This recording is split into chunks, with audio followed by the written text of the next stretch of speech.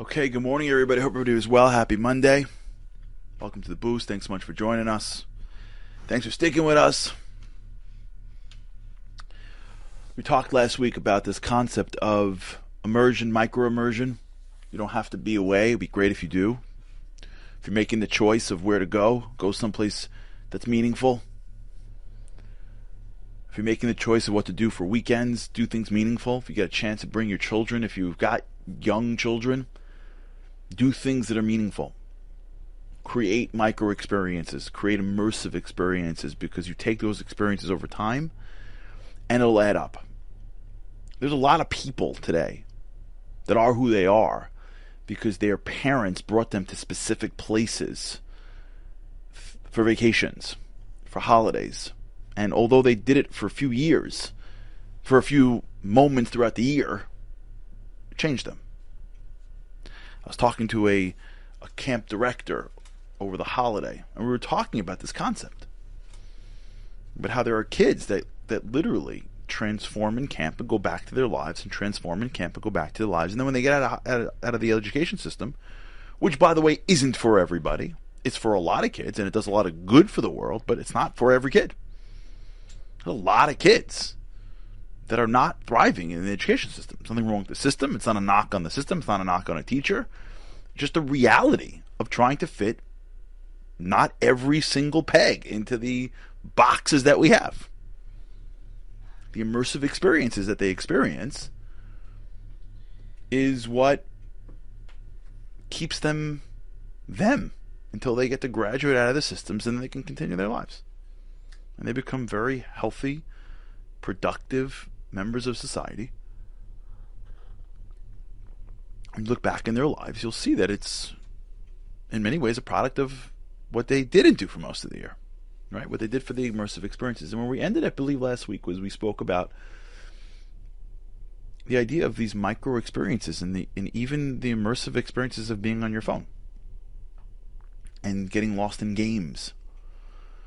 And what that's like when you go back to the game, when you go back to the show, when you go back to the movie, when you get lost in the characters. I remember when I was in college, I took a course.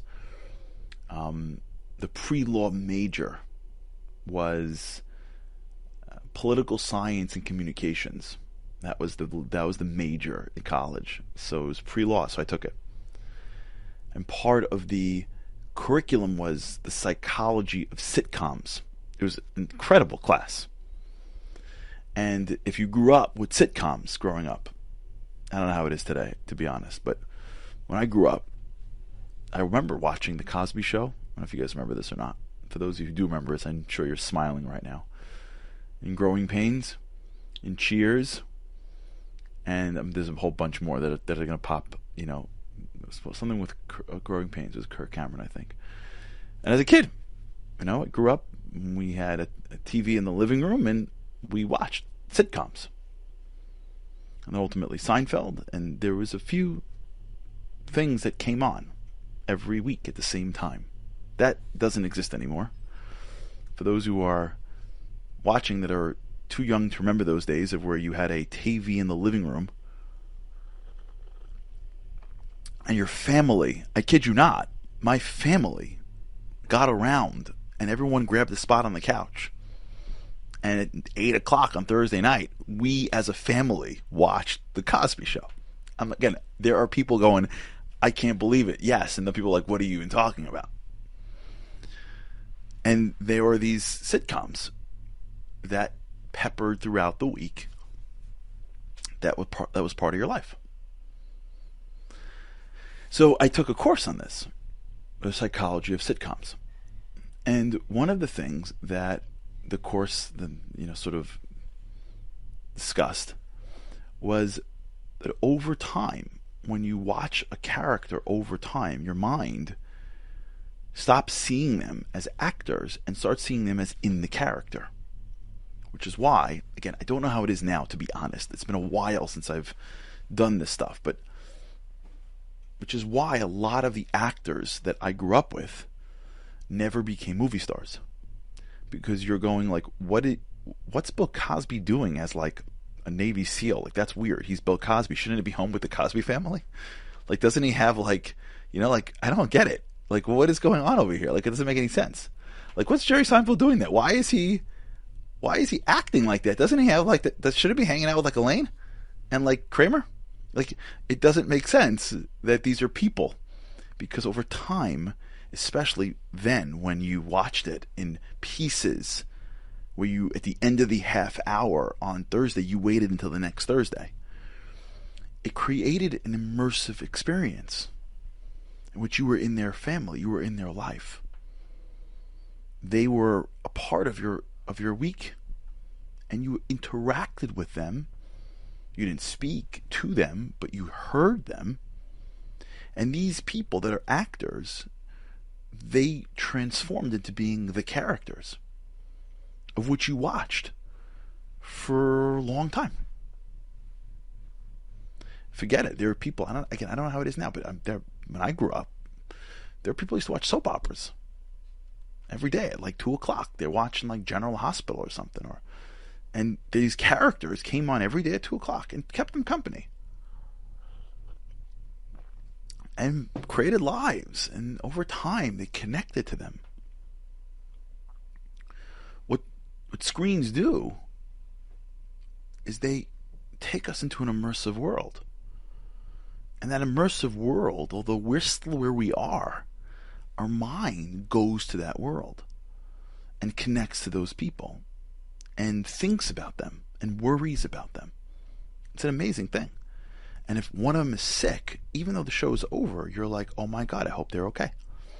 And if they get into a fight with somebody, you're like, oh my gosh, I hope they make up. And if somebody fails at a goal, you're like, oh my gosh, I can't believe, I hope that they win. When they're playing a game in the screen and your heart is beating because you hope the shot drops, it's hard to remember that the whole thing is just made up. Because the screens immerse you. And it's important to like pause and recognize that. Because what screens do is it takes you out of a life that's supposed to be immersive and gives you a synthetic life that is immersive. What the entertainment does for us is it takes this natural desire to be great and to have deep relationships and to grow and accomplish, and the feeling of overcoming challenge and the feeling of being vulnerable and that being all the things that make life, and in our lives will require an enormous amount of potential jagged edges or circles, as they say. They say like God makes circles and man makes squares. Like you'll never see like a square in a forest. You see circles, trees, and you just see, if you look at the world, you'll see that they're in circles. They're not squares. Squares are too tight. It's too controlled. Life doesn't work at the same pace or with the same precision, with the same exact, you're about to lose and you win at the moment. We don't say that line. It doesn't work like that. And so what happens when a person engages in an enormous amount, you want to chill. I'm not judging. I'm just sharing. And this is part of the class that I took, that still sticks with me from college. What happens is, as a person engages in life, as they realize that they're not going to accomplish at the level or pace or timeline than they anticipated, or that relationship is much more complex, or that thing doesn't make sense, or whatever it is in life that isn't going at the pace or at the desire or at the success of that which is on the screen. What happens is, as you immerse yourself in a fake world, that world becomes real to your brain. And then you start living through characters. you start looking at characters as your avatars. And you start to see them as your representatives, even if you don't realize it. So you want them to win. You need them to win. It bothers you if they're in a fight with their loved one. You watch repeats of the shows because when you turn it on, you feel like you're back with them. That's the whole idea of reruns. Why would you watch an episode again of anything? Because we've connected so much to these fake characters, and they become a part of our lives, that it feels better to watch them again and know what's going to happen than to not watch them at all. And so what happens is the screens become vicarious lives for us. And the screens know it. And the writers behind these characters know it. And the lines are tight. And they know exactly how to make sure that the scene has peaks and valleys. There's dramatic pauses.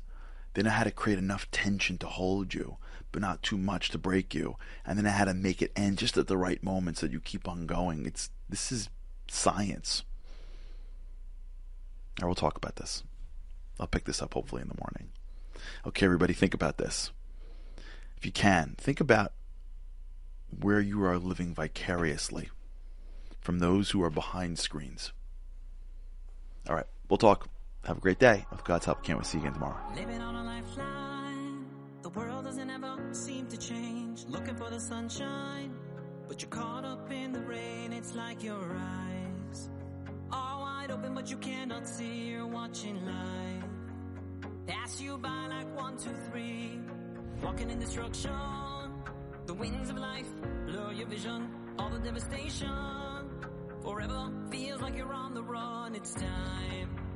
No one else can set you free. You're locked inside, and only you have got the key.